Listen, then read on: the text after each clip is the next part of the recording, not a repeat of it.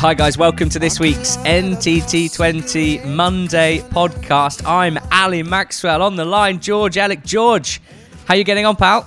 Wow, you are excited today, Ali. I am excited today. I am okay, sitting in exactly the same spot that I was in yesterday when you and I did an Instagram live. I have moved, but not very far because obviously we're not going outside. We did some periscopes around the playoff finals last year, but that was our first Instagram live, and for the most part it was pretty good fun, I thought. No, it was good yesterday. We had tens of viewers watching us doing it, which was always nice. We did, and some great contributions. Thank you to those not only who watched but also chipped in a lot of witty comments. I think next time we do one, and I think there will be a next time fairly soonish. We want to make sure that we're sort of across the comments a bit more. That was my own personal bit of feedback. There was so much going on. I was slightly ignoring some of the good stuff in the comment section.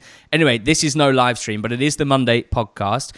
The format is pretty straightforward. We're going to have a brief coronavirus update, but the main part of this pod is nothing to do with the current pandemic. It's about EFL football, more specifically EFL managers. George and I decided this would be a good time to look back at the season so far and pick out our 5 managers of the season. So, a quick bit of coronavirus update and then EFL managers of the season. George, yeah, it's important to just have a quick discussion about anything that's changed since last Monday. I'm going to throw to you on this because you were part of a BBC Radio 5 live show on Saturday afternoon, which you helped to set up. Plenty of really good interviews in there. What can you tell me about that? Because I was not listening. What else were you doing at this current time on a Saturday afternoon? Let's not go into that. But I was on 5 Live. Very kind of them to continue giving me work, given there's no football going on. But I was on with Chappers, with Mark Chapman and Michael Brown and Kieran Maguire and myself with the 4 kind of in studio, out of office guests, if that makes sense. And we had Phil Wallace, chairman of Stevenage. We had Ivor Heller, who is the commercial director of AFC Wimbledon. Had Gareth Ainsworth, manager of Wycombe, of course, who we might talk about again in a second. And Rick Parry, the chairman of the EFL, all came on to talk about the different experiences around the coronavirus. And of course, since last Monday, we have had the news that there's been a bit of a relief package, I guess, for EFL clubs. I think it's 29.1 million or 28.1 million pounds of a cash advance is being made available to them now, which is obviously good news. But as I say, it is a cash advance. It's not a grant. This is money that they'd have budgeted for in the future, and 20 odd million pounds of interest-free loans as well, which is also good news. But again, it is a loan, so no handouts, as it were, an advance and a loan system. Rick Parry, for the first time, as far as I'm aware, said on the show that it's very unlikely that the EFL could stretch to provide any more help. So in The Athletic, I think last week it was, Mark Palios said that he thought, as welcome as that £50 million was, he thought it was about half of what was needed. But if he was listening to Mr. Parry on Saturday, he'd have been disappointed to hear that that's unlikely to be forthcoming without government help. Phil Wallace was very interesting on the work that Stevenage are doing in the community. And he was also very measured, I will say, when Michael Brown asked him what he thought about Macclesfield, still above them, despite not necessarily playing by the rules when it comes to the football finance and compliance and the regulations around it. And Gareth Ainsworth was interesting, of course, about speaking to his players and making sure that they're all okay. And Ivor was very interesting about AFC Wimbledon, saying that at the moment, the fundraising for Plough Lane is still very much going ahead. It's still very much on track. Of course, he foresees problems, and he called for Premier League players to take a wage cut in order to provide EFL clubs with the money that they needed, an idea which Rick Parry was very quickly moved to say he did not think was going to happen. And Darren Bent's musings on national radio this morning seems to tally with that idea. Right. Well, I mean, that is an exceptional breakdown of what was a very detailed... if you want to listen to it all, and go to BBC Sounds. And BBC Sounds is the place to be, because, George, you chipped in with plenty of good stuff as well, I'm sure, not having heard it, but I will be listening back after we've got this pod out the way. And just lastly on this, you touched on it there, a piece in The Athletic, I think it was on Thursday. Matt Slater, who was on the pod last week, and thank you so much to you guys who gave such positive feedback on what was quite a difficult podcast. Not difficult to arrange, not difficult to record necessarily, but as we went through those 3 interviews last week, we were sort of getting more and more concerned about the realities of what this means for the game. Matt Slater was just fantastic, and he is doing fantastic work in such tough times for The Athletic. He wrote a joint piece with David Ornstein, who I think everyone is aware of, and it's the title is Players Need to Get Real and Take Pay Cuts to Save Some EFL Clubs. Now, that is the strongest part of the piece, but it is a piece that, a bit like our pod last Monday, continues to give a bit of an overview, a few different opinions of people who are trying to understand what this means for our game and what's needed really to try and keep things on an even keel. Mark Palios, as you mentioned, is the sort of primary quote giver, but also Anne Budge of Hearts, Mark Catlin, the chief executive of Portsmouth, Mr. David Bottomley from Rochdale, he's the chief executive there as well. So lots of really good interviews there. It's another good overview of the situation. If you're interested and want to find out more about how coronavirus is impacting football and the EFL, then I'd point you in that direction. And if you haven't subscribed to The Athletic and you would like to do so, you can go to theathletic.co.uk/NTT20 and you'll get 50% off an annual subscription. So there's obviously plenty of content that's still churning away on The Athletic, plenty of good stuff, and that piece especially by Matt Slater and David Ornstein we would suggest. But today, as mentioned, is not about doom and gloom, because while we will hopefully continue to provide the best coverage of the situation surrounding the coronavirus, we also want to provide some more light-hearted content, some more opinion stuff, I suppose, with the actual football having been suspended. And we've decided to begin today with our 5 EFL managers of the season. This is across all 3 divisions. There was no particular weighting. We didn't need to have a certain amount from each league. We didn't care what had happened last season, what's come before. It's all about this season and the 5 managers that we think have done the best job. We're going to be counting down from 5 to 1. Before we get into our top 5, George, because of course this wasn't easy, and of course there are more than 5 managers doing a very, very good job, let's have a chat through some of the highly commended managers who are not in our top 5, but were very much part of our back and forth this morning when trying to work out who they were. Who do you think, George, can feel most hard done by here? I think David Artell. I mean, I think before we do this show, we need to just say that for anyone listening who thinks that if your team is top of the league, that means your manager deserves to be the best manager in the league. That's not the way we're thinking about this. There are so many different things that goes in to what makes a manager good, depending on the circumstances at the club that he's managing, whether that's on pitch or off the pitch, the wages, what he's taken over. You could easily, in my view, have a manager who is coming 10th in the league and could be doing the best job of all the 91 clubs. So, if the argument, well, we're above them in the league and therefore he's doing a better job than him, doesn't fly with us. So let's say that. And therefore, I think that David Artell, for me, is the one who could feel probably the most hard done by, because last season, admittedly under his guidance, Crewe were very much a mid-table side. They were a decent enough team, maybe underperforming last season, you have to say. At the time of recording, at the time where football has stopped, they are top of League Two, albeit aided by the fact that Swindon are level on points with them and have a game in hand, which you probably expect them to pick up something from. So maybe in a bit of a forced position. Not top of the points per game table, George, but top of the league table. But my reason why I think maybe he misses out compared to the ones we're going to talk about is because there's a lot of star quality in this Crewe side at an age where they're going to be playing at higher levels. He's got 4 players basically in Pickering and Kirk and Wintle who are better than League Two. And he, of course, deserves credit for bringing them through at the ages they are in their early 20s.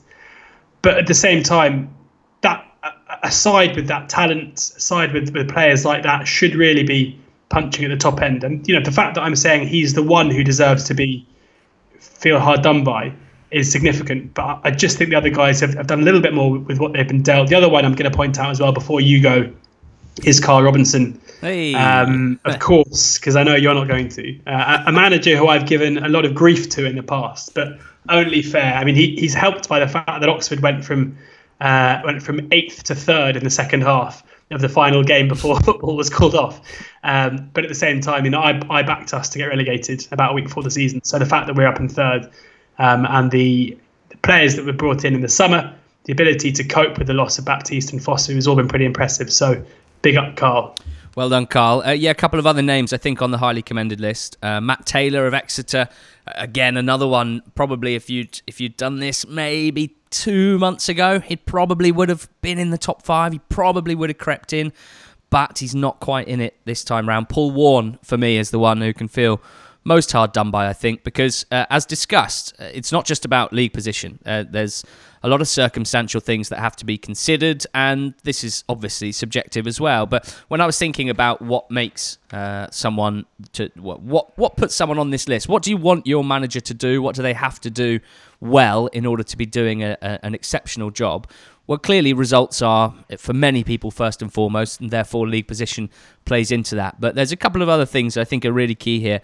Being the face of a football club, being the leader, and that and all that entails, both in terms of media work, also how you interact with the fans and the community, how you manage your players in terms of emotional intelligence and that sort of man management. Of course, getting the most out of the players that you have. I think everyone accepts that not all squads are created equal. It's a bit of a guessing game at times, trying to work out exact budgets within league tables, but more or less you can find some value looking at squads on paper and working out who is getting more out of the players than you might have expected, and those who are getting less out of the players. So that's something to bear in mind. And then, of course, if they are key in recruitment, and some managers have more say in their club's recruitment than others. More say. It's about spending the club's money wisely, of course, using it to improve the team rather than just bringing in players that just for the sake of it, players that don't make an impact, so you can look back at that. And then, of course, developing a playing style. And I think this is crucial and will really come across in some of the names that we talk about. Develop a playing style that, first and foremost, is effective in a footballing sense. It often starts with having a solid base, a good defensive unit, a structure out of possession that makes it tough for opposition teams to play through and create chances. But also, and looking down the leagues, I think this is the real quiz for managers this season. It's the attacking side of the game. There's a lot of teams who are good enough defensively. If you look at the top teams in all 3 divisions, the majority of them you'd say are a stronger defensive side than probably some incredible attacking side. So I'm also giving a bit of an onus to anyone who has put in place an attacking style of play that sees their team, their players create good chances consistently. So that can either be having an exceptional plan A, like a certain manager in the Championship, or being versatile, having a plan A and then potentially a plan B and plan C for things that don't work. Now, how does this pertain to Paul Warne? Well, I think he kind of ticks a lot of the boxes, and I think it's pretty harsh that he's missed out. But he wasn't in my top 5, so I'm not complaining or anything, and I just wanted to give a shout out to Paul Warne. Certainly on the emotional intelligence and motivational factor, he scores very, very highly indeed. I suppose you'd say that he does actually have a pretty tidy squad at his disposal to work with. And Slaven Bilic has to have a shout out as well. Look, West Brom had a good squad last year, and whoever was in charge, whether it was Moore, whether it was Shan, they didn't get the most out of them. That was quite clear.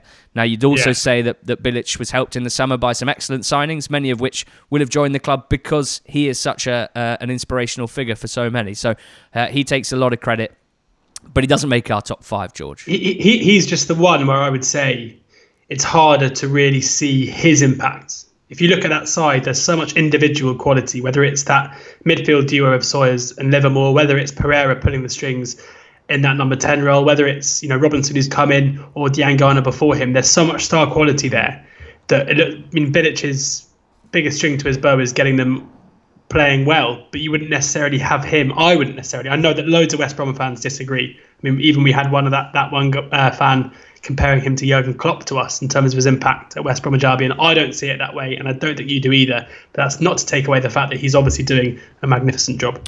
Georgia, who's number 5 on our list then? We've talked about those who have just missed out. People are starting to work out who we've not mentioned and starting to predict who might be in this top 5. Get us started with number 5 on the list of best managers this season in the EFL. So our number 5 is Gareth the Ainsworth. Wow. Wild thing. Wild thing, exactly. And I mean, this is a case where probably if we'd done this at the beginning of January, you'd have been pretty hard pushed not to put him top. And I reckon a few people who would be doing their own lists would maybe now leave him out altogether. And after this poor run, and it's very important to note a few things. Firstly, Wycombe were predicted to be relegated as by all the experts. By everybody, not just these two idiots here, but everyone thought that Wycombe were going to struggle. There didn't look to be enough, really, in terms of the squad that they came into the season with from last season. They did make some eye-catching additions, but not necessarily. I mean, I'm looking at you, Rolando Aarons. Not all of these have necessarily come off. Although Fred Onyedinma has made a difference when he's been fit and been playing. David Wheeler's been a very good signing as well. But crucially, with Ainsworth, the gap between the expectation and what has been the case has been absolutely massive. Even though they're currently in 8th, they're only 1 point off 3rd, so they're still very much in that picture, and they have at least one game in hand on every single team above them until you get to the top of the league. And then we also have to factor in the fact that the Wycombe have been undergoing a takeover for this whole season. They are trust owned. There have been financial issues and insecurities around the club for a long time now. They needed this takeover from Rob Couhig to go through in order to secure their long-term future. And it also delayed their transfer business. Not, I wouldn't say substantially, but it was getting to that point. They only made their first signing just under 4 weeks before opening day. So it was sort of 8th, 9th, 10th of July. Now, at that stage, a lot of teams are already have very much dipped their toe, maybe even the whole foot, up to sort of ankle level into the transfer waters. So it wasn't, in the end, actually, Couhig was able to bring a boost in revenue, and that gave Ainsworth the ability to spend a little bit more money than everyone had sort of predicted. It was feared that they were having to cut their budget, which was already the smallest, or certainly one of the smallest in League One. But Couhig did give himself a bit of breathing room. But what I touched on earlier, it's about not wasting that money. And I think you'd say that in the signings that Ainsworth made, they certainly helped put together a different side to this team, which I think we have to talk about style of play, because it's always a feature of any discussion about any good team, but certainly when it comes to Wycombe, because they do things so differently, I suppose, and almost a sort of anti-modern approach. They have the lowest possession percentage stats in League One. It's clear to anyone who plays against them, and opposition fans and dare I say managers have made plenty of complaints in the past about how they manage games, especially when they're ahead or when they're level, and they want to keep it that way. But what you can't argue with is how effective Ainsworth has made this group of players. That was the case last season, even in just staving off relegation. But in using the funds that Rob Couhig gave him to improve this side, give them a couple more layers, I would say, going forward, a couple more dimensions, and that's what we saw at the start of the season. They were able to score goals from different areas of the pitch, always good from set pieces. Joe Jacobson's delivery, both in terms of crossing and scoring from free kicks and corners and penalties, is crucial. Using Adebayo Akinfenwa, who is just the most remarkable footballer. I mean, he's never been better than he is now, and he's, I think, 37 years old, which I don't think has ever happened. It's absolutely absurd. Ainsworth has to take some credit in getting the most out of him, and it's not as simple as they just bash it to Akinfenwa, because if you look at the games that Akinfenwa's played and hasn't played, it's clear that Ainsworth has got different ways of playing, plans B, plan C, that sort of thing, and it has been very, very effective. He's the longest serving manager in the top 4 tiers. We talk about how manager needs to be the face of a club, and he is just magnificent in all areas in that sense. Such a vibrant character, someone who rubs positivity off anyone who comes into contact with him. And George, the start of the season, the first 20 games of the season, 12 wins, 7 draws, just the one defeat, building Adams Park into an absolute fortress. I think they've won 13 of 18 home games. As it is, they're at 8th in the table, but in points per game, they've still got the third best record. So they've got a couple of games in hand if and when we return. Yeah, and also it's just the home form I think is so impressive. We look at this league, this clutch of teams that they're playing whose budgets kind of dwarf them. You look at the likes of Rotherham, Ipswich, Oxford, Fleetwood, Coventry, Burton, Gillingham, Sunderland. These are all the teams with the best away record in the division. They've only lost twice at home. They've only failed to score once at home so far this season in the league. That was against Fleetwood a couple of weeks ago. If you're looking, when I was there for their last home game against Tranmere, Matt Cecil, who works for the club in the media team, told me they haven't lost at 3 o'clock on a Saturday at Adams Park this season. It's a great record, that. And unlike what I said about Bilic, with Ainsworth, his mark, his kind of footprint is just all over this side. Whether you like the style of football or not, whether you think they're long ball merchants or it's caveman football, or you think that's an unfair thing, an unfair label for them, what you cannot question is the way that he has them set up. If you watch their side, they're so well drilled in what they want to do. And that's why he deserves a lot of the credit for this. And, whilst it's been the progress from last season to this season has been stark, that the general progress over the last 5 or 6 years has been clear for people to see. It's, even when he was linked to the Sunderland job a few months ago, we saw that people were still unwilling to give him that credit.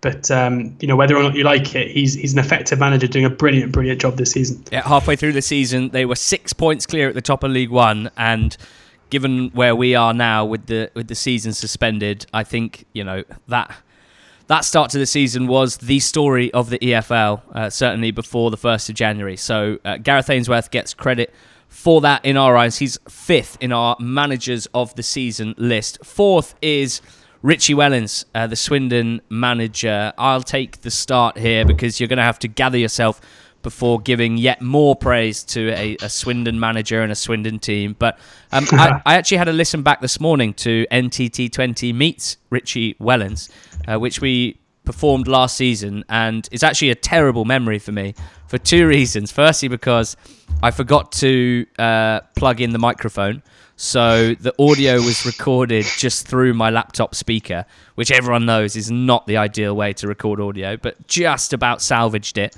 And secondly, because in my introduction of him, I mentioned his stats as Swindon manager so far. And he basically had a go at me and said that I shouldn't include the first game, which they lost 4-0, because he'd only been there for a day and he had just picked the same team as the week before and he hadn't really got his feet under the table. And he's quite he's quite, I don't think intimidating's the right word, but he'll certainly speak his mind. And to start an interview like that, I was slightly concerned that it was going to be a bit of a write-off. As it was, it turns out I think that is just a bit of a feature of his media persona. And as it was, he was an unbelievably good interview, very, very honest about his time, both as a player and a manager. But I think what most people took away from that interview was that this is a guy who'd had a brief spell in charge of Oldham as part of a sinking ship, really, as they dropped down from League One to League Two. He had taken over a Swindon side that had just kind of been, I don't know if stumbling along is the wrong word, but it's hard to be impressed by much of what Swindon had done pre-Wellens in the last, since we've been doing the pod, certainly 5 years or so. Not only had they dropped from League One to League Two, but they hadn't really been up to much, to be honest. And it didn't really make sense, but what he's done since he's taken charge in half a season or so last year, and then the summer they had and the way that they've started and continued this season, it was almost exactly as he explained it on Not the Top 20 NTT20 Meets. It was amazing listening back. He pretty much told me what he was going to do and has just executed all of it. So seriously impressive in the sense that this is a guy who, even as an inexperienced manager, had such a strong idea and vision of how he was going to turn around a club that was kind of stumbling along. And he's absolutely done that. The atmosphere around that place has changed entirely. I think home games at Swindon for quite a long time have been fairly arduous affairs. Not a great atmosphere, not a huge amount for fans to cheer about, to be honest. Not much to be inspired about. And that's completely changed this season. So just to start with, I mean, just in a way in which he's revolutionised the atmosphere around the place is where I wanted to start, George. But just as a team as well, they are quite the prospect. But just a point on that as well, if you look at the list of Swindon managers over the years, the last successful one was Paolo Di Canio, and he left the club in February 2013. Lee Power invested in the club and became a director 2 months later in April 2013. Managers since then have been Kevin McDonald, Mark Cooper, Lee Power himself, Martin Ling, very briefly, Luke Williams, David Flitcroft, Matt Taylor, Phil Brown. There is an argument to be had that the constant is probably the problem here and not the churn of managers. Some decent managers in there, Flitcroft, Cooper, Phil Brown, these guys have had success elsewhere. I know that, people might raise their eyebrows at those players, some of those names necessarily, but Cooper doing a decent job at Forest Green. Flitcroft, someone who, looking back to last season's job at Mansfield, now looks a hell of a lot better than it did then. And there's definitely been some ideas at Swindon that it would be very, very hard for a manager to succeed whilst Lee Power is in charge there. So I think just in terms of context, as you mentioned, the fact that he's taken them, he's the first successful manager for 7 years. But not only is he doing a good job, very, very quickly he's made them a much, much better side and changed the atmosphere. So impressive. The team itself, I think whenever you're a manager who these days gets your style of football named after you, we hear a lot about Wellens ball. I think that's probably a significant pointer that your philosophy and your style of play are very much your own.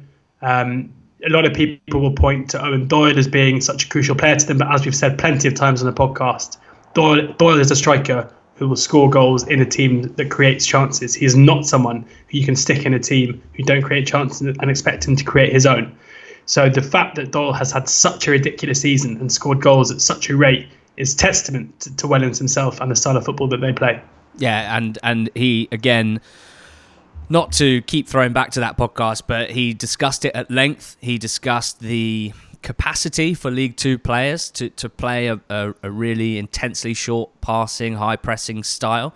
He talked about the necessity to be able to adapt and to be able to do things differently so that they weren't a one-trick pony, so they weren't one-dimensional. And I think if you look at a lot of the results that they've had, especially in more recent times where there had been some question marks about their performances against the teams around them. Flat track bullies, I heard mentioned at one point, but you can't say that anymore. They've stood up to the tests of Crewe and of Plymouth in recent times, and to me, they've proven themselves to be the most, just the best all-round team. You've got a team in Crewe, and there's so much to enjoy about them. Their style of football is amazing as well.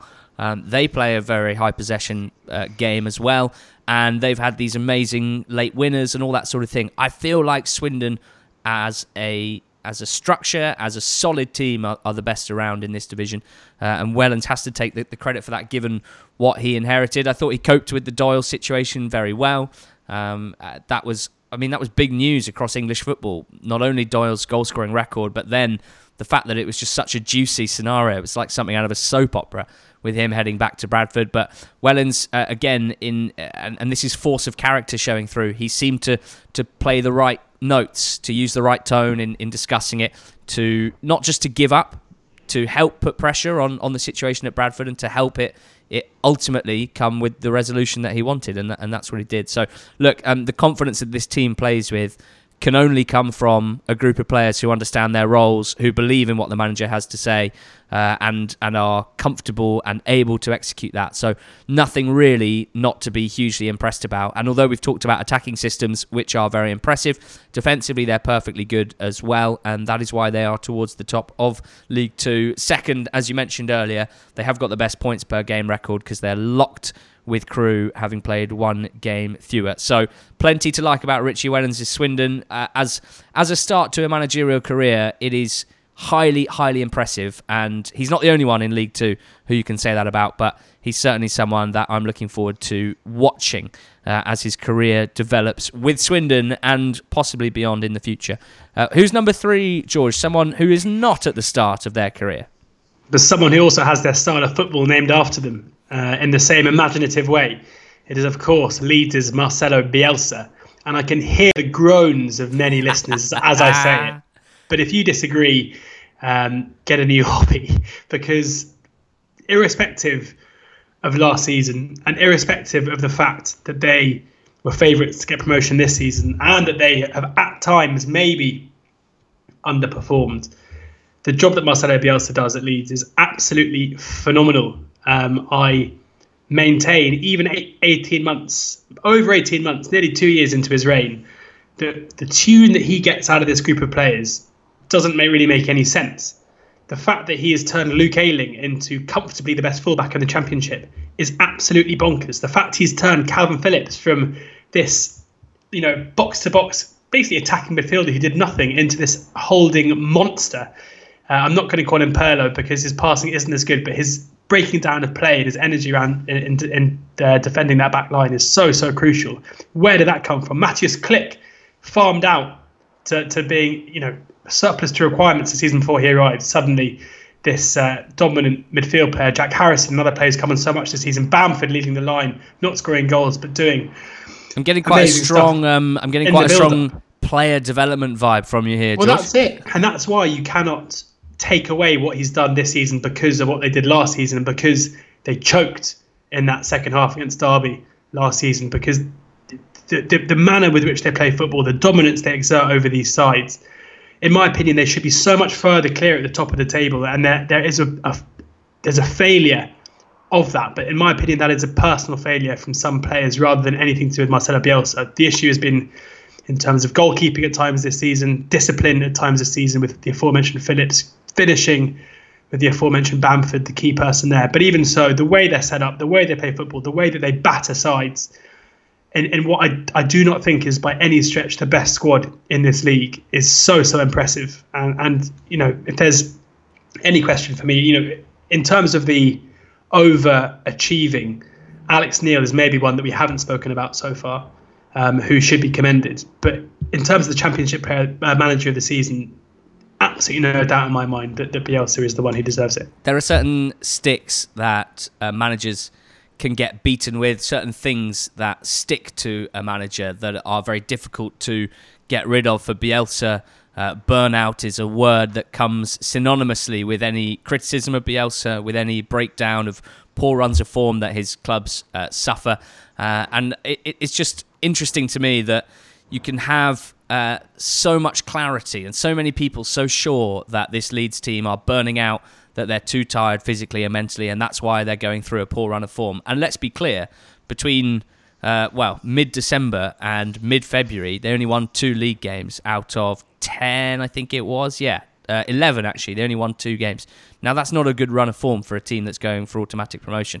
And amidst all the head scratching and the understanding that there were a lot of good chances being missed, there was also sort of, the classic psychological burnout, physical burnout, all of that sort of stuff flying around. And that goes quite very quickly when you win 5 games in a row without conceding a goal. The way that they played, certainly in games against Hull when they won 4-0, it hasn't hinted at this burnout. So you do wonder whether some of the things that Bielsa gets criticised about might just be narratives that in reality get washed away pretty quickly. Another one is, and I was guilty of this, we had a long discussion during that poor run about Bielsa's stubbornness.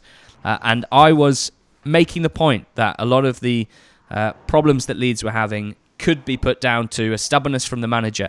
And it's funny looking back now, and just as you maybe lean towards more negatives during a bad run of form, you lean towards positives during this run of form. As I said, 5 wins in a row without conceding a goal. And you realise that stubbornness is the same coin. It's the other side of it's the negative side of the coin, where the positive is genius manager, incredible tactician, pure belief in his own way of doing things. He doesn't let things affect his decision making because he's got such belief in his philosophies, ideologies, all of those floaty words that you can use. Just pure belief in his process, pure belief in his management style. That's the same coin as the stubborn chat that we have, and that's why you can kind of go either way, whether things are going well, whether things are going badly. Actually, the character traits are the same, whether you're praising him for his pure belief and ideological way of running a team, or whether you're criticising him for his stubbornness. You just realise that is Marcelo Bielsa, that's his character. As you've said, they create tons of chances. They more or less restrict the opposition better than any other side, despite this intense pressing style that they have. There was a high-profile wobble, as I mentioned, where the defensive record was very poor, but they're back to what it was at the start of the season. And they're a very, very dominant side who, if and when football returns, depending on what happens, probably will be a Premier League side that we won't be discussing on this podcast much longer. So there's the Bielsa love in. We're up to number 2 now, George. Who's number 2 on our list of managers of the season in the EFL? This one might raise a few eyebrows, I think, but yours are raised right now, I can see. Mike Duff. Cheltenham Town's Mike Duff is number 2. I imagine Swindon and Crewe fans probably won't like this. Exeter fans probably not either. But in terms of the whole job that Duff has done and continues to do at Cheltenham, he took over in September last year with Cheltenham in 18th position, fighting off relegation. The turnaround of that club has been unbelievable on the pitch, and there isn't any reason for it. There hasn't been a massive investment in the playing squad.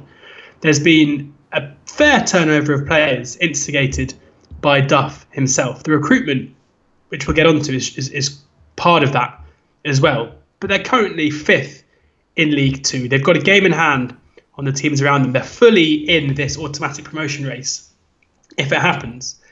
And, I mentioned, going back to the Bilic example, again, looking at West Brom's success this season, you can make cases for quite a few reasons that aren't Slaven Bilic. With Cheltenham's success and the turnaround of that club, it's impossible to get away from Duff. And this is a guy who came in from Burnley as an under-23 coach, never having managed a first team before. This is his first full season after a pre-season and a transfer window in charge of a League 2 side. And he has a club whose wage budget and probably squad should not have them punching towards the top end of League 2, unlike Swindon and unlike Crewe. But he has them there, and they're fully there on merit. The clear headline when it comes to Cheltenham under Mike Duff is that they have the best defensive record in the EFL. They've conceded just 27 goals in their 36 games, which is, conceding 3 goals every 4 games, 0.75 goals a game. By any measurement, it's an unbelievable record. We've spoken before, and it's not an original thought of mine. It was something that I saw a friend of the pod, Mike Holden, talk about. And I think he was discussing it as one of Kenny Jackett's favourite phrases. And it's not what is quite a popular focus among statisticians on clean sheets, but actually on looking at the zeros and ones, basically recognising that in a sport where randomness and luck and individual brilliance can play a part, can basically see any team score a goal at any time, not necessarily to overvalue pure clean sheets, but to look at zeros and ones as an acceptance that, yeah, you might concede 1 goal in a game, but actually in doing so, you're still very much in it and try to avoid conceding any more than that. Well, Cheltenham's record is amazing. 13 clean sheets, sure.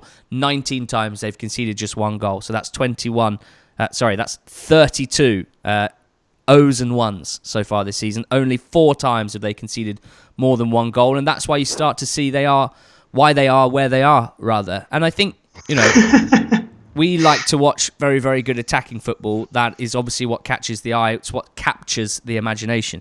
But you talk to anyone within the game, and it's so much more focused on what to do without the ball, on structure, on movement out of possession, and making things difficult for the opposition side. And I don't know what it takes for a manager to set up a team this well defensively. That's what I find so impressive. And there's units all over the pitch. The back 3, where Greaves was part of it in the first half of the season, the youngster on loan from Hull. But in recent weeks, we've seen Tozer, we've seen Raglan, we've seen Boyle. That's been the back 3 in recent weeks. They're almost impregnable. The fullbacks, the wing-backs, I should say, in this 3-5-2 system, they're not flying forward in the manner of many wing-backs in the modern game. But what you'll see is that Chris Hussey down the left, he might not have the pace, he might not have the physical attributes that you might consider to be normal for a wing back in a system like this, but his delivery is so good. But he's such a clever player that he creates chances for fun. But they've got that great mix in midfield as well. This is not a team of cloggers. This is not a team that just lumps it long and defends for their lives and tries to keep it tight. In Doyle Hayes, in Ryan Broom especially, they've got creative players. They've got players with skill and vision and with creativity. And I guess the big news since January has been, well, you're clearly the best defensive side in the league, and that speaks for something, but you're not doing enough to score enough goals to put teams away. And there was a period of time where they were drawing just far too many games. Well, that's changed entirely. As we record, since the start of February, they've won 6 games, drawn 1, lost 1. They've got over those chance creation and those goal-scoring issues. And that's because Alfie May joined in January. Duff clearly isolated him as a target. That deal got done really early. You'd have thought there'd be other teams in for him, but he wanted to join Burnley. That obviously speaks a lot to good planning, good recruitment. And that kind of comes back to character as well. Duff, you don't hear that much from him, do you, George? He's not the sort of guy... I couldn't tell you too much about the nuances of his character other than understanding that this is a very, very level-headed man who clearly plans meticulously, who has carried out step-by-step improvement of this team since he joined it, and who might be leading them towards League One, which, given the size and stature of the club, given the budgets, which we kind of keep coming back to because it is a way of measuring managerial performance, it's absolutely remarkable that they could be near promotion, and it's huge credit to him for doing that job. Yeah, I think quite a good kind of barometer would be if, I'm an Oxford fan, but if you're a top of League One, top half, or basically any team in League One, if you're a fan and your manager were to be sacked, who would you want to take over from League Two? For me, it would be Duff, comfortably. He would be my choice to be our next manager, and that is a sign that he's doing the right thing. It's a sign that he is someone who has a positive impact on teams, whose character carries him in a beneficial way. And up the Duff. Up the Duff, as we always like to say. What about dun dun dun dun? Who's number 1? Shock. I've been saying it for ages. Mark Robins of Coventry City, obviously the side without a home, top of League One, destined surely for the Championship if and when the season can get back underway. Cruelly cut short the season at a time where they were 5 points clear and with a game in hand over all the sides down to 7th. The job that Mark Robins has done, not just this season, but basically since he took over, bringing them up out of League Two, having a very good season last season, having to manage them at home at St Andrews, and you run out of superlatives for not only exceeding expectation, but the manner with which they do it, the players that he's bringing through. He is, in my view, unarguably, at this present moment in time, the manager who's done the best job in the EFL in the 1920 season. It's interesting, we've spoken about the temperament and the character and personality of some of these managers. Robins is another one who, he's not a huge character in the way that a lot of managers in the EFL are. And you can understand why, given the job of being a football manager, given having to manage a group of young adults for the most part, and given to deal with all the egos and all the individual motivations that they have. And you can see why it lends itself, in theory, to big characters. Now, Robins, with what he projects openly to, I suppose, in interviews, but just in general, even on the touchline, doesn't feel like one of those massive characters. But he clearly has this ability to oversee a football club, to keep things level-headed. And when you've got the off-field problems that Coventry have, when you've got a fan base who have basically been treated like complete rubbish for such a long time, who quite rightly are railing against the ownership, who quite rightly are protesting, as they have done over the last few years, about what's been going on behind the scenes, when you're having to move away from the town where the club is based to play somewhere else, and you can oversee all of that, keep your head while all around you are losing theirs, as a Rudyard might say.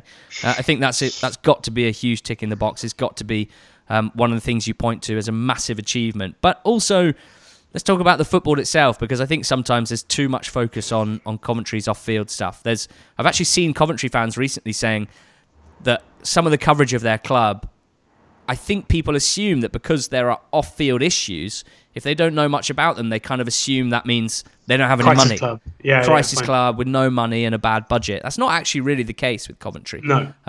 And so this is not necessarily a hard luck story in terms of punching above budgetary weight, although I wouldn't expect them to be at the very top of this division. But as you mentioned, it's the development of players, it's the use of squad, the fact that after like 2 months of the season where they were already doing pretty well and playing like quite a specific short passing, high possession based game.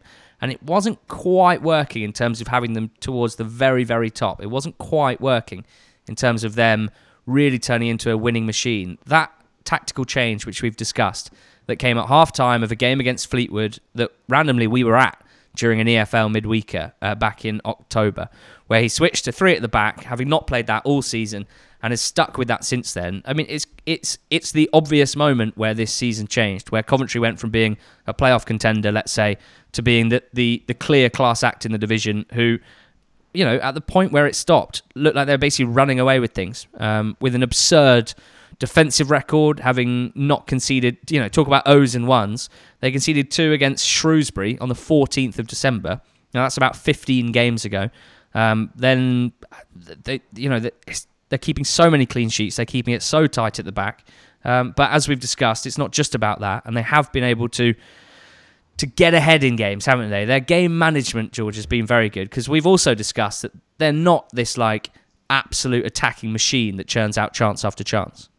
No, I'm not necessarily convinced that the table and their dominance over the league is necessarily reflected in their dominance over sides. Unlike what I said about Leeds, I think that if the season does play out as it will, I'm not sure they'll keep that 5-point gap. But that doesn't take anything away from Robbins himself, who's created a culture and a side who know how to win. They're happy to win games 1-0. They've got a player in Godden who they can rely for on those goals at times as well. And you mentioned, you know, the ability to kind of chop and change those midfield options into something that makes sense is really impressive. They're just a side who combine everything that you want in a decent team, punching above their weight. They're very hard to beat. And again, you have to say the key reason for this, the one constant, the person who's overseen this upward curve and this upward trend is Mark Robins. And for that reason, I mean, it would be, if you look at all the sides occupying automatic promotion spots at the moment, Coventry would probably be the biggest shock. Not only are they in the automatic promotion places, but they're 5 points clear at the top. I'm looking forward for people arguing a case against Mark Robins at the moment being the deserving winner of the unofficial, unfinished EFL Manager of the Season Awards, sponsored by not the top 20, because it seems clear to me that he is the outstanding candidate. He also gets just that last bit of extra credit from me as something of a tactics enthusiast, shall I say, that I'm going to say it. A lot of people call this 3-4-2-1. He's playing a 3-6-1 formation, and that is absolutely magnificent. Like, that shows a creativity to dream up a way of getting the most out of a squad of players that's absolutely stacked with central midfield players and central attacking midfield players, of working out a way to manage those players, to use them at different times with their different skill sets. Sometimes you see Shipley, sometimes you see O'Hare, sometimes you see Allen, sometimes you see Westbrook. Almost always you see Kelly and Walsh in the double pivot behind them, and they are both magnificent players. But it's that sort of, I don't know if it's necessarily flexibility. I'd go as far as to say ingenuity, to play a system that not everyone else is playing. We know that a lot of teams have gone 3 at the back, especially in League 2, increasing numbers in League 1 as well. That is a trend that's sort of stacked up over the last few years, since Conte's Chelsea did it, since Nuno's Wolves did it in the Championship. But he's not just doing a sort of identikit 3-5-2 or 3-4-3. This is his own spin on something, and I think that's a hugely impressive thing. You know, like Bielsa and his very specific style that can really barely be recreated, like Mike Duff to an extent, making his team the best defensive team in the EFL, like Richie Wellens to some extent as well. These managers, and Ainsworth, of course, these managers are all doing something pretty special with what they've got at their disposal. They are our top 5 managers of the season in the EFL: Gareth Ainsworth, Richie Wellens, Marcelo Bielsa, Mike Duff, and Mark Robins. George, it's quite nice to get away from the travails of the current situation surrounding the whole world, isn't it? And just talk about football for a bit. It is. I mean, we discussed that next week we might do a players one, but I'm now thinking if people liked it, we should do goalkeepers, defenders, midfielders, strikers. That's 4 more weeks of content. I definitely can't waffle on about goalkeepers. I don't know enough about the art of goalkeeping. I know which ones make a load of clangers. I know the ones that have good save percentage and good underlying numbers. But why don't I do half an hour on George Long and then you do half an hour on Lee Camp? Okay, that sounds like. I mean, in all seriousness, I think we're very open to suggestions on. We are going to be doing a Monday podcast every week until the end of this season, where we might give ourselves a bit of a break, whenever that might be. So we'd love, to hear from you guys as to what you want to hear, what you want us to cover. If you enjoyed that, just anything you like. We're taking requests. If we were a DJ booth, we wouldn't have lights next to us saying no requests. We would be ready to take them. Grant my last request and just let me hold you. Like that. Oh my God. Right, I think that's probably it. I just wanted to shout out an extra category that I created, which is best manager that was appointed mid-season. One for each league. Gary Rowett in the Championship for the job that he's doing at Millwall. Ian Holloway in League 2 with Grimsby. And then in League 1, George, well, I almost gave it to no one, but we decided it probably is Phil Parkinson. It's fairly slim pickings in terms of in-season appointments in League 1, but it probably is Phil Parkinson. That there was that period where no one could score against Sunderland and they flew up the table. It slightly hit a bit of a wall, and as the league is now, they're just outside the playoff places. But Parkinson is, as I say, slim pickings, the best manager that's been appointed mid-season in League 1, and that's that. That's the NTT20 Monday pod. What else have we got coming this week, George? Because there's always more audio content on the way from us, isn't there? Yeah, we're doing our quiz again on Friday. With the Instagram live reveal on Sunday at 7 p.m. And of course, we've got the Going Up, Going Down podcast, which we will bring to you with our lovely partners, The Athletic, on Thursday. So plenty more EFL action from us, even if there's nothing going on the pitch. Stay safe, guys. Please do keep getting in touch with us at NTT20pod on Twitter, on Instagram. We love hearing from you, your wild and wacky takes from the world of the EFL. We want to know who your top 5 managers of the season are as well. So please do tweet us at NTT20pod. I'd like to know who is in your top 5 and why. We hope you've enjoyed listening to this podcast. Make sure you're subscribed to the Going Up, Going Down podcast feed as well, where we will be back on Thursday with more goodness there. I cannot wait for my EFL rewind. I've got something very exciting in the can. George, stay safe. And you, mate. Bye.